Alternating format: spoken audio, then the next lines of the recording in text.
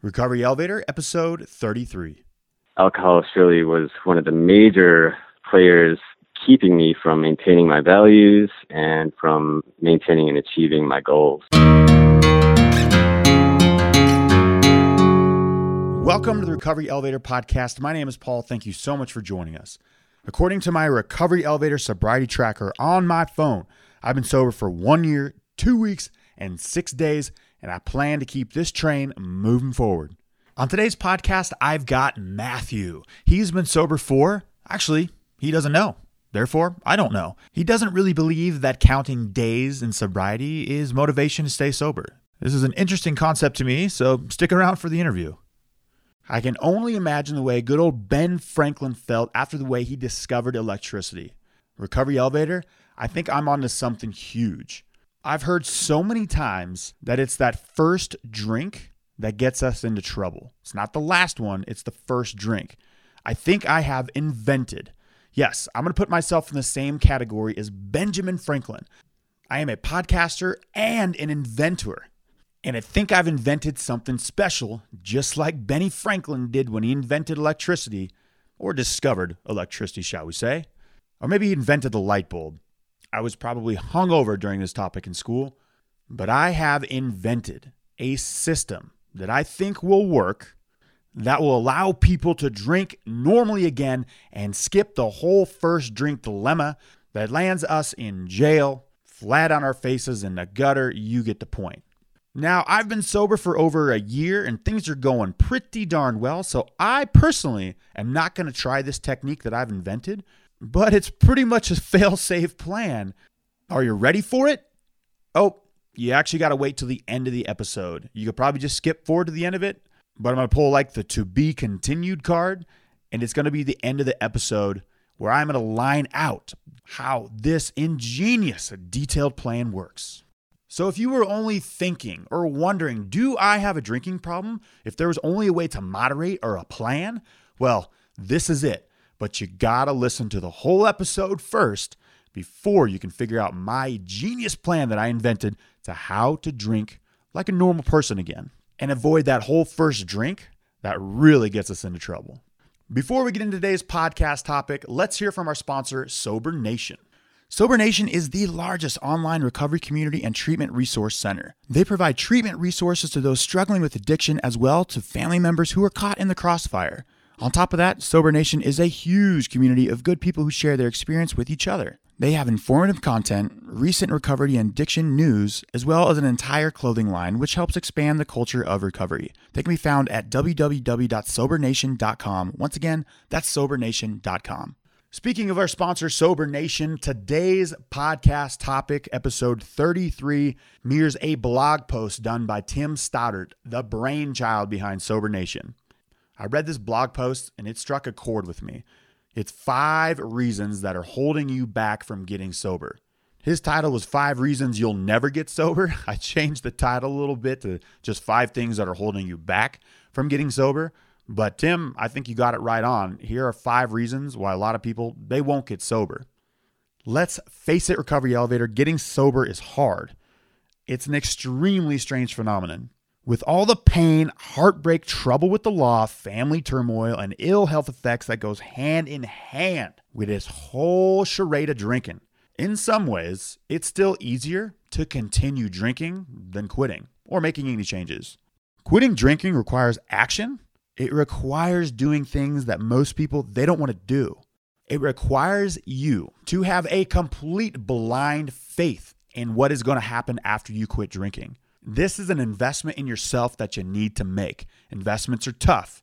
Do I invest in Apple? Do I invest in commodities? Stock market goes up, stock market goes down. Buy low, sell high. Some people buy high, sell low. I've actually done both of those. But really, if you're not willing to invest in yourself, this whole sobriety thing is never going to happen. That's why we call this a leap of faith. To get sober demands blind faith that what you are doing today is somehow going to pay off in the future. That is very uncomfortable. It's against the nature of the majority of the people. For many people, alcohol is the comfort zone. You feel like shit when you're not drinking, but you do have that comfortable feeling where you know how you will feel after you guzzle a gallon of vodka in a day. after you just start drinking wine out of that box or bottle. There is a little bit of comfort in there. Not much, but a little. But sobriety has been a doorway into the life of freedom for myself and so many others that only those who have been shackled by addiction will ever understand. The problem is that you, yes, I'm talking to you, you will never understand that feeling because you're not willing to get outside your comfort zone, drink this Kool-Aid that, let me tell you, you should be drinking, and understand this freedom that sobriety has given me. Number one of the 5 things that are holding you back from quitting drinking is you can't get honest with yourself. Let's not sugarcoat this. Getting honest with yourself is not easy. It's much easier to live in denial. The problem is you cannot hide from the truth. I went to a conference a couple months ago and it says the average person has 3.4 blind spots. The average addict, alcoholic, we probably have a lot more because we have our own addiction lying to us in our own voice, completely covering up those blind spots. We probably have 10, 15 blind spots. And you cannot escape it. You can only deny it. You can only hide in the safe bubble wrap of your own false reality. Getting honest with yourself, guys, requires you to be exposed and to be vulnerable. It requires that you see yourself for what you really are. If you want to get sober, you are going to admit that there is a problem. You're going to have to admit your faults, your insecurities, your mistakes, your lies, and find out where that void really is coming from. You're going to have to be, exposed big time. The second thing that is holding you back from getting sober is you are unwilling to do the work. Sobriety is not free. Recovery from any substance requires work. Hell, anything of value in this life, it takes work. Some things are handed to us on a silver platter from our parents, from our friends. Sometimes we catch breaks in life, but this sobriety thing, it's not going to be the case with that. You have to be willing to do whatever it takes. You have to be willing to go to that meeting when your favorite TV show is on, or it just might not be convenient for you. You expect these good things to happen to you. You expect to be sober and happy because you deserve it. You expect all this stuff to happen without making sacrifices? I'm only 33 years old, and I don't quite have the sage wisdom of Paul Sheenham that was interviewed in episode 3 or 4 of this podcast, but I do understand that's not how the world works. I understand this world is not fair, it's tough, life happens, and it will kick your butt. But really, anything is attainable if you're willing to put in the work. Here's a quote: "Sobriety is not for those that want it, or even for those who need it. It's for those that simply do it." The third reason that is holding you back from quitting drinking is you refuse to have an open mind. This is the whole listen to the similarities and not the differences deal. For most alcoholics, recovery is a completely new way of life. It is alien, it is strange, and very confusing. In order to get sober, you must be open-minded to new ideas. If you're stuck in your ways, if you're convinced that you know what's best, you'll never get sober. If you're still thinking that your ideas are genius, kind of like the one that I propositioned at the beginning of this podcast, it'll be up to you at the end if you really do think this is a genius idea or not. But it's these ideas that landed myself in the predicament that I was in 2014. I wonder if Benjamin Franklin had any ideas like this. He did fly a kite in a thunderstorm with a key attached to it. Paid off in the end, though. Basically, if you think you know what's best and you're not open to other ideas, you're not going to get sober. The fourth reason that is holding you back from quitting drinking is you don't have stamina. I've said it before on this podcast, this sober thing is a marathon, not a sprint. No. It's a decathlon or whatever that race is where they run across like the Sahara freaking desert. It's like the Pacific Crest Trail, that 3,000-mile journey that goes from the Mexican border all the way to Canada. I've been in the rooms and I've been around recovery for a while. We've seen this before. Those people that are fresh out of rehab, day 32 out of their 31-day rehab stint. Hate to use the word stint, but that's what it was. They came out, they're sprinting, they're feeling great, but they're at such a clip that they're not able to keep it up. But there's just so much to keep up that you don't know what's falling by its side. Until soon enough, you're going to hear your mind say this, and I've said it 100 times, is, I've got this. I've been sober for this period of time. I think I got this from here on out. And in my own personal experience, it's right about 2 to 3 weeks later after I say that to myself, like, oh, I got this. In just a short period of time, there's empty booze bottles all over my house. I'm doing the whole shifting which liquor store I go to so the liquor store person doesn't know who I am. I'm driving drunk. I'm listening to Third Eye Blind, How It's Gonna Be on repeat, crying, and wondering what in the hell happened again. And the fifth reason that is holding you back from quitting drinking is you simply don't want it. Let's pretend that you're drunk, you're withdrawing, you've got DTs, you're begging, you're pleading, and you're scratching for help. Your family members or loved ones are crushed from what they are witnessing, yet you keep on drinking. The simple truth is that if you don't want to get sober, you never will. I know the fifth one is a tough one to wrap your head around because it's like, yeah, of course I wanted to quit drinking, but I wasn't ready, nor did I want to do the previous 4 things that I just talked about in this podcast episode. But let me promise you one thing, Recovery Elevator. That's right. I said the word promise. That is a solid word. Here's the promise. It is all worth it. If you can be honest about yourself and you're willing to do the work, if you can be open-minded to the concepts you may not understand, then you can get sober. Most importantly, if you want it bad enough, you can live the life you have always wanted. It is absolutely possible, and I believe in you. This doesn't happen overnight, but I can promise you that anyone who has done the work will tell you the same. They promise you it is all worth it. Now let's hear from our interviewee, Matthew. Matthew, how are you? I'm doing really well. Thank you. Thanks for having me on your show. I'm really happy to be part of your show. I can't wait to hear what you're about to share with us. Recovery Elevator Matthew is 32, and I'm just going to let you answer the next question. Matthew, how long have you been sober? Well, I've been sober for several years now, and for me, counting years of sobriety never did anything to maintain my motivation to stay sober. So I don't have an exact amount of years. Instead, motivation for me comes from holding true to my values, to my goals, and what it takes to hold true to those things. I've never heard that before, but I am interested to hear more about those values and how you don't really need to remember that last drink or that date. But yeah, I'm excited. So let's talk about the podcast title, Matthew. Talk to me about your elevator. When did you decide to stop riding it down and get off? You know, a lot of people talk about their bottom, and which I completely understand. For me, you know, drinking and drugging, it was a bottomless pit. There was no bottom. It was bottomless and leading to death for me. So the only way to avoid death was to stop using. Once I finally realized that, I was facing the bottomless pit of death. I chose to live and to stop using. Matthew, are you referring to using drugs and alcohol, or was it mostly drugs? Can you tell us what you were, you said you're free of addiction now. What were you addicted to before? When I say free of addiction, I mean free of addiction as far as drugs. Alcohol to me is included in the drugs. I was addicted to many drugs over the years. The hardest for me to stop and the last of the drugs for me to stop was alcohol and other prescription drugs like benzodiazepines, etc. Matthew, so many people do group alcohol in a separate category, but you're right. It's totally a drug. And talk to me about how that was the hardest one, you said at the end, to quit. It was the hardest. And, of course, we all know everyone's experience is different.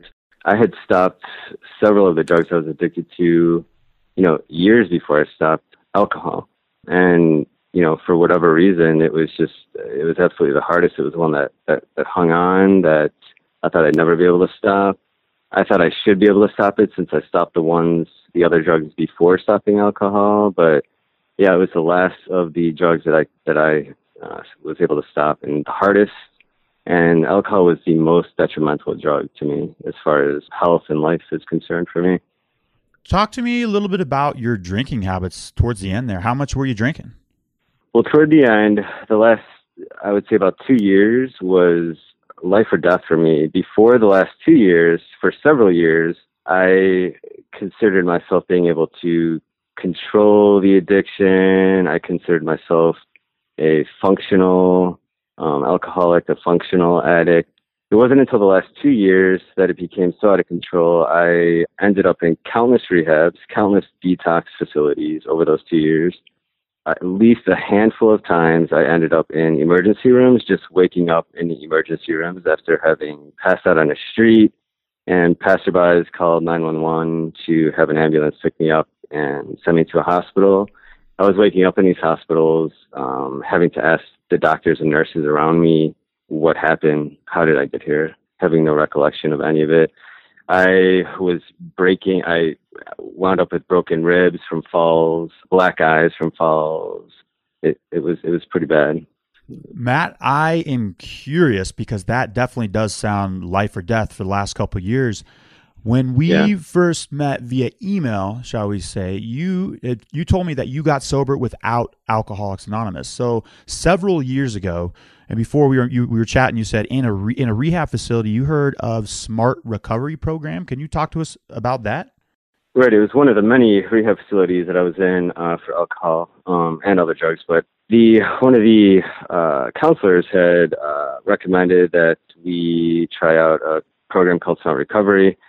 It was outside of the rehab facility. It was meeting on a day. We checked it out. It was an hour and a half or so meeting, and everything about it just was a complete 180-degree difference from Alcoholics Anonymous and everything that I had been, going through in the prior years. And for some reason, it just clicked with me better than anything I ever had. And I started to veer more toward Smart Recovery and away from, everything else, and became, full-on Smart Recovery person, I guess. Listeners, the Smart Recovery has a 4-point program. So Alcoholics Anonymous has some 12 steps. There are other 12-step programs, but this one has 4 salient points. And number 1 is building and maintaining motivation. Number 2 is coping with urges. Number 3 is managing thoughts, feelings, and behaviors.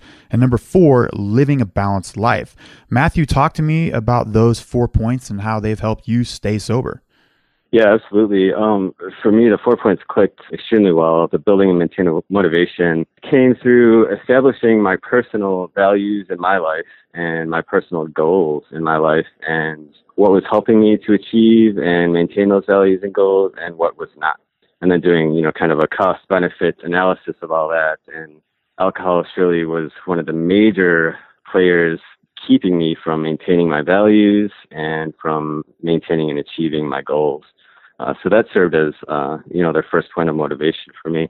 After that, the biggest thing is just, changing the way that we think. That Smart Recovery taught me that we have full control over how we view every situation, including drug use, alcohol use, and through they call it rational emotional behavioral therapy, cognitive behavioral therapy, things like this, that we can actually change the way we see the world. We can't change how the world treats us, but we can, change how we see and react to the world. And is that part of the third pillar in the 4-point program, managing thoughts, feelings, and behaviors, part of the cognitive therapy? It is absolutely. The second and third points, the second is dealing with urges and cravings. The third is managing the thoughts, feelings, and behaviors. It all kind of wraps into the cognitive behavioral therapy, changing the way we think and learning that we have control over how we react and how we think about things. Let's chat about the 4th pillar, living a balanced life. Walk me through just a day in the life of 37-year-old Matthew, who's been sober for so many years that it's not even really, you don't even need to know the date, which I do like how you described that. Walk me through your balanced life. Well, this is another really great point that I learned from Smart Recovery, different from anything else, any other program that I've tried or resource that I've tried and used, is that maintaining a life of sobriety is possible and it's easy.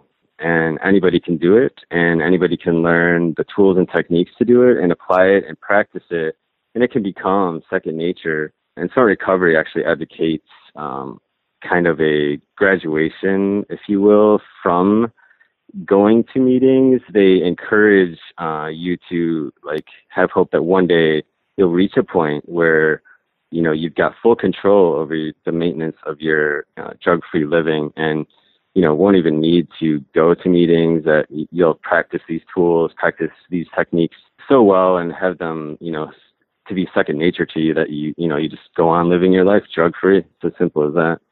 I do like the USA acronym that Smart Recovery uses. It stands for Unconditional Self-Acceptance. What that means is us alcoholics, when we binge on this drug called alcohol, we are so hard on ourselves. And this USA Unconditional Self-Acceptance really tells us to just be okay with the fact that we're addicted to this drug called alcohol. Tell me about USA, what that means for you. You're right on with that meaning with USA. It can mean so many different things to so many different people, and what you said is right on. To me, it also means being okay and with lapse and relapse, feeling like you don't have to be ashamed. You don't have to feel shame. You can share your lapses. You can share your relapses with people. You can still come to groups. You can still come to meetings with the shame and share your shame and heal yourself with the shame, in turn healing yourself of addiction as well. And just not being so hard. There's no solid path. We're all so unique in this journey to recovery. Everyone's recovery portfolio is going to look completely different, and it's just about how you customize it to your life.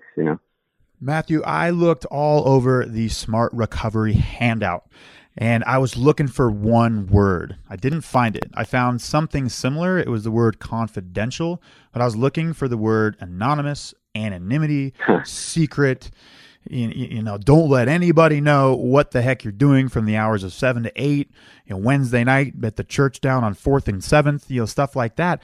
Are there components of Smart Recovery where you can't talk about it? Is it anonymous, shall I say? Instead of anonymous, like you said, Smart Recovery does use the word confidential, and it applies specifically to the meetings that take place. So, any use of somebody's name, identity, and associated to what they're talking with inside of a Smart Recovery meeting is confidential. It should never leave that meeting. Other than that, they don't use the word anonymous. I gotta say, I'm a fan of that, Matthew. I really am, because you sharing your story, you not being anonymous right now, is going to help so many people. And I completely understand the confidential part. It's got to feel like a safe landing zone for people, because if they felt, what they said would go out and be in the streets in their hometown, it just wouldn't work. So how do I find a meeting of Smart Recovery in my hometown? It's actually pretty easy. Their website, smartrecovery.org, it's actually an international organization. So just visiting the website, you can link to any city in the world and find out where meetings are being held and what time. And some cities have direct links to their own city's website, but the international website is a great place to start, smartrecovery.org, and links you right to any city in the world that has meetings. And the other great thing is that they're not limited to face-to-face meetings. They're really big on online meetings as well. So they have online meetings and chat rooms 24 hours a day, every day. That's pretty cool, embracing the whole technology thing. I did see the website. It looks like they're organized on that front. It is easy to find and locate a meeting. I'm a big fan of AA. It has been crucial to my recovery, but it's been tough. I go to a new city and it's like starting from scratch, trying to find a new meeting. If you're in a different country, good luck. It's nearly impossible. So Matthew, I found my Smart meeting. It's at, for example, 4 o'clock on the corner of 8th and Walnut. What is it going to be like? So I get there. Do we all sit in a circle? Do we read off some traditions and things like that? Just walk me through a meeting. They're all pretty simple, laid back. They stick directly to the Smart Recovery Handbook, which incorporates the 4 points of Smart Recovery. And basically, it's about practicing different tools and techniques available through the handbook, through Smart Recovery, which involve, rational, emotional, behavioral therapy, cognitive behavioral therapy, changing the way we think, all those kinds of tools and techniques, and using the meeting to practice those tools and techniques in recovery and to abstain from any drug or behavior that, people want to abstain from. There's a very informal, introduction as to how the meeting's laid out, and each person introduces themselves, and then basically just practicing using the tools and techniques and applying it to the 4 points throughout the meeting. Is there free coffee, Matthew? It depends which meeting, I suppose. At mine, there is no coffee. No coffee? What you got? but but anyone's welcome to bring in some coffee if they'd like. Sure. No, I got you. Hey, Matthew, I want to go back to the interview where you were saying that you were in countless rehab facilities. Was it that you stumbled upon Smart Recovery, or do you hinge that with the fact that maybe you were finally ready because AA and other programs didn't work? Do you think that A, it's you found the right program, B, you were ready, or maybe C, a combination of both? That's a good question. I definitely did a lot of research into a lot of programs, and never on my own did I find Smart Recovery, unfortunately. It was somebody else that introduced me to Smart Recovery, fortunately, and I was ready at that time. Yeah, through all my research and wanting to stop, and I never was able to find it on my own. It was a non-Smart Recovery-based program that actually introduced me to Smart Recovery, so that's how I found out about it. Matthew, I don't know the time frame, whether it be 1 year ago or 20 years ago. Probably couldn't be 20, but walk me through what it was like when you quit drinking. Your first 24 hours, your first 6 months, your first year. What can listeners expect when they want to quit drinking? In my experience, when I stopped drinking, finally, I was coming out of my last of several detox facilities, which was actually for me medically necessary to prevent seizures, which I'd had before, to detox from alcohol safely. And once I came out of there, it was, I would say, 2 weeks of I was done drinking. I just felt physically horrible. I was still kind of going through withdrawal, physically, mentally, and still being medically treated to detox over those 2 weeks. It was a pretty rough physical experience as well as mental, but mainly physical experience to detox from alcohol. And then after that 2 weeks, I started, I was detoxed. I felt good. I was off the detox medicine, and it was a process of just building habits and a life that didn't involve alcohol. One of them was going to these Smart Recovery meetings, getting involved in other activities and groups that I enjoyed in my life already, and just creating time to go to those activities and events. That's how it started after the first 2 weeks. Matthew, I'm still trying to wrap my head around the free of addiction component of what you said. I do really like that you said, you know what, I don't even remember when I got sober that well, because look, it doesn't matter. I'm free of addiction. Why think about it? But for me, Matthew, there are 3 dates that I will never forget. Number 1, my birthday, April 10th. Number 2, Christmas Day. And number 3, hopefully September 7th, 2014 is my last day drinking. So when you say free of addiction, what does that mean?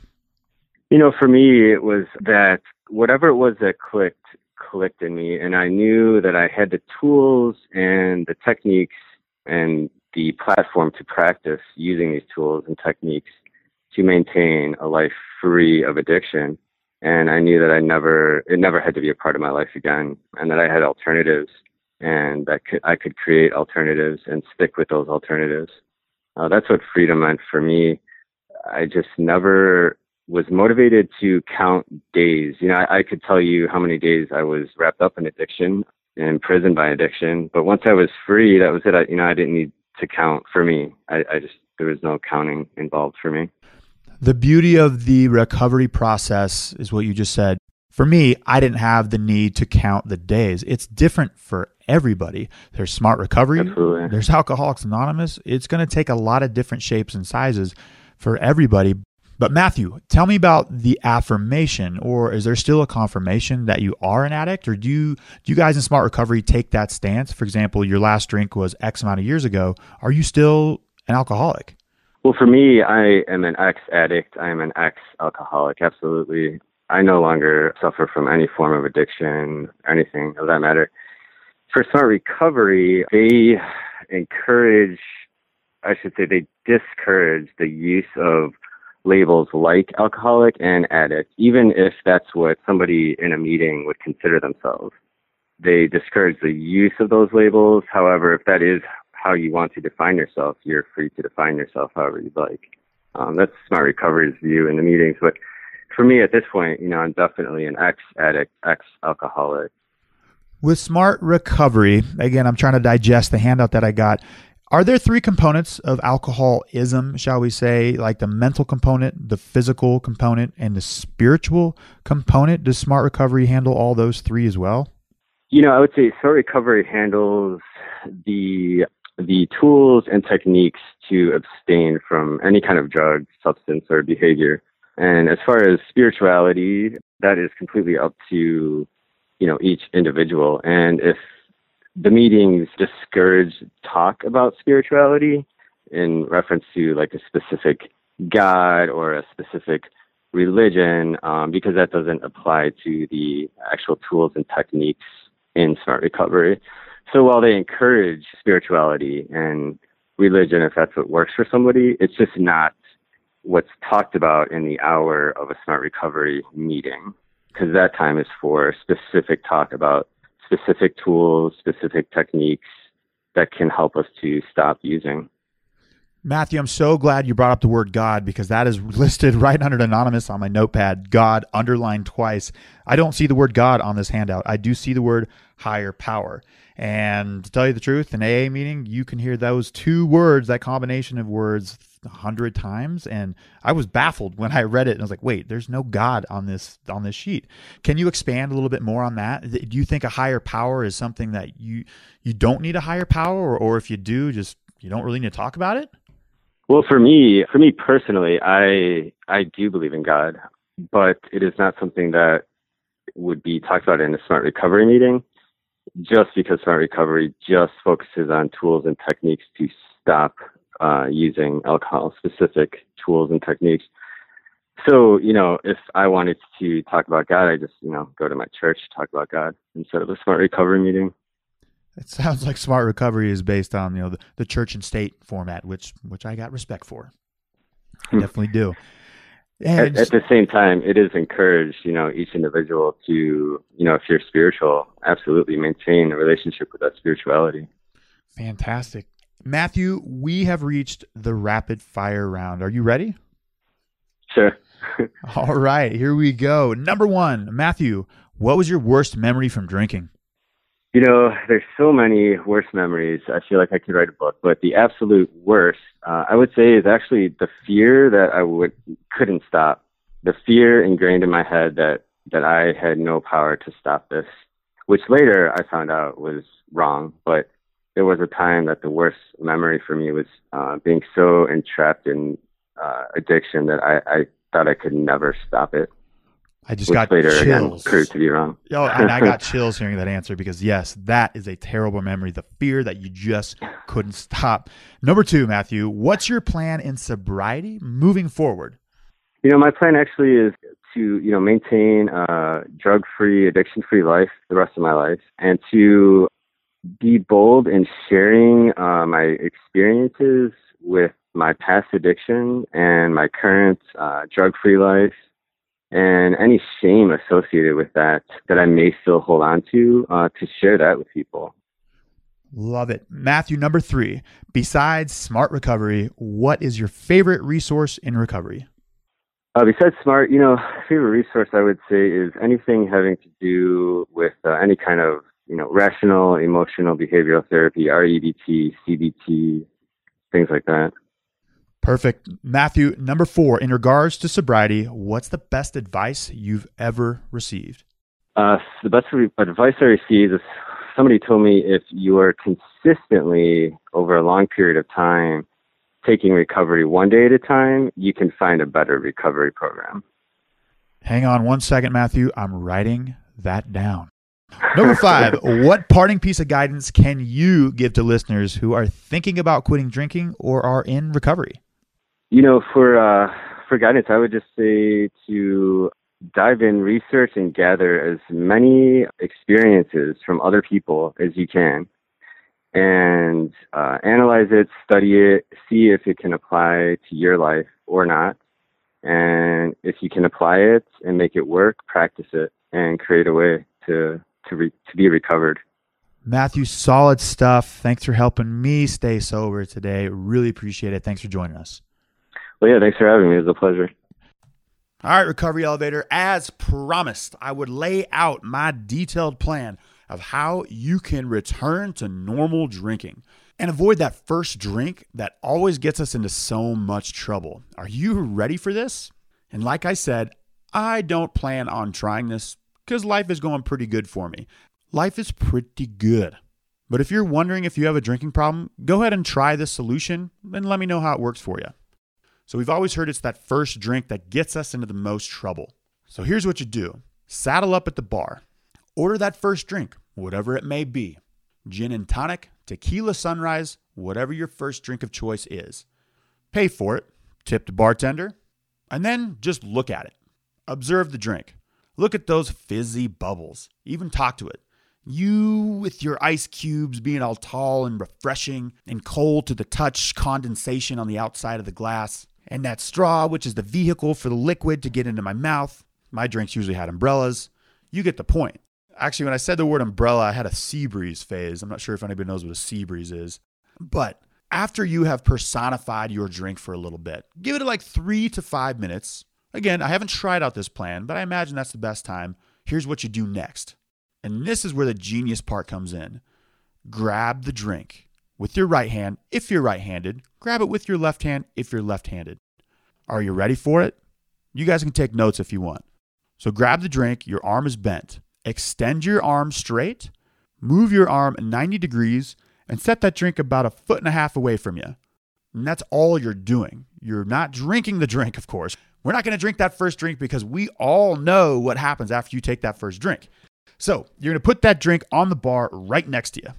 And then here is the genius part. Order your second drink. The bartender will probably look at you a little strange. There might be laws about this in some states.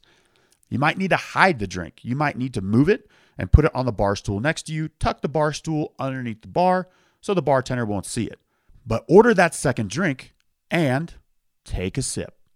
Do you see what I'm getting at here, guys? If you don't touch that first drink, you're totally in the clear. But here's a pitfall I can see. You can have drink 3, 4, and 5, 6, 7, 8, in my case, 10, 11, 12, 13, 14, 15, 16, 17, 18, 19, 20, 22 to 38. But just don't forget that you can't touch that first drink. Because if you get too drunk, look to your right and be like, whoa, somebody left this drink an hour ago. This looks delicious. And you drink that first drink, you're screwed. You're totally, totally screwed. So that's it. That's the plan, Recovery Elevator. Just don't take that first drink. You can drink drinks 2 through 50, but as long as you don't take that first drink, I imagine it's going to be just fine. Like I said before, I don't plan on trying this plan. And you can probably tell this plan is like Swiss cheese. There's a couple holes in it. But that brings me up to the next little topic here is you might be an alcoholic if. Because for some reason the other day, I thought about this plan, and for like a fraction of a second, my addiction, talking to me in my own mind, was like, dude, just don't take that first drink. Order the second and third and fourth, but never drink that first one. Just put it to the right of you at the bar. And I was like, oh, you almost got me good there, addiction, but I'm not going to fall for that one. So here's mine. You might be an alcoholic if, when you hear that, it's the first drink that gets us into the most trouble. Your brain quickly concocts a plan, an invention, a strategy to simply not take that first drink, but then drink drinks 2, 3, 4, 5, 6, 7, 8. So we are going to be bringing back the You Might Be an Alcoholic If segment. Email us at info@recoveryelevator.com with your You Might Be an Alcoholic If. Recovery Elevator, we all took the elevator down. You got to take the stairs back up. You can do this.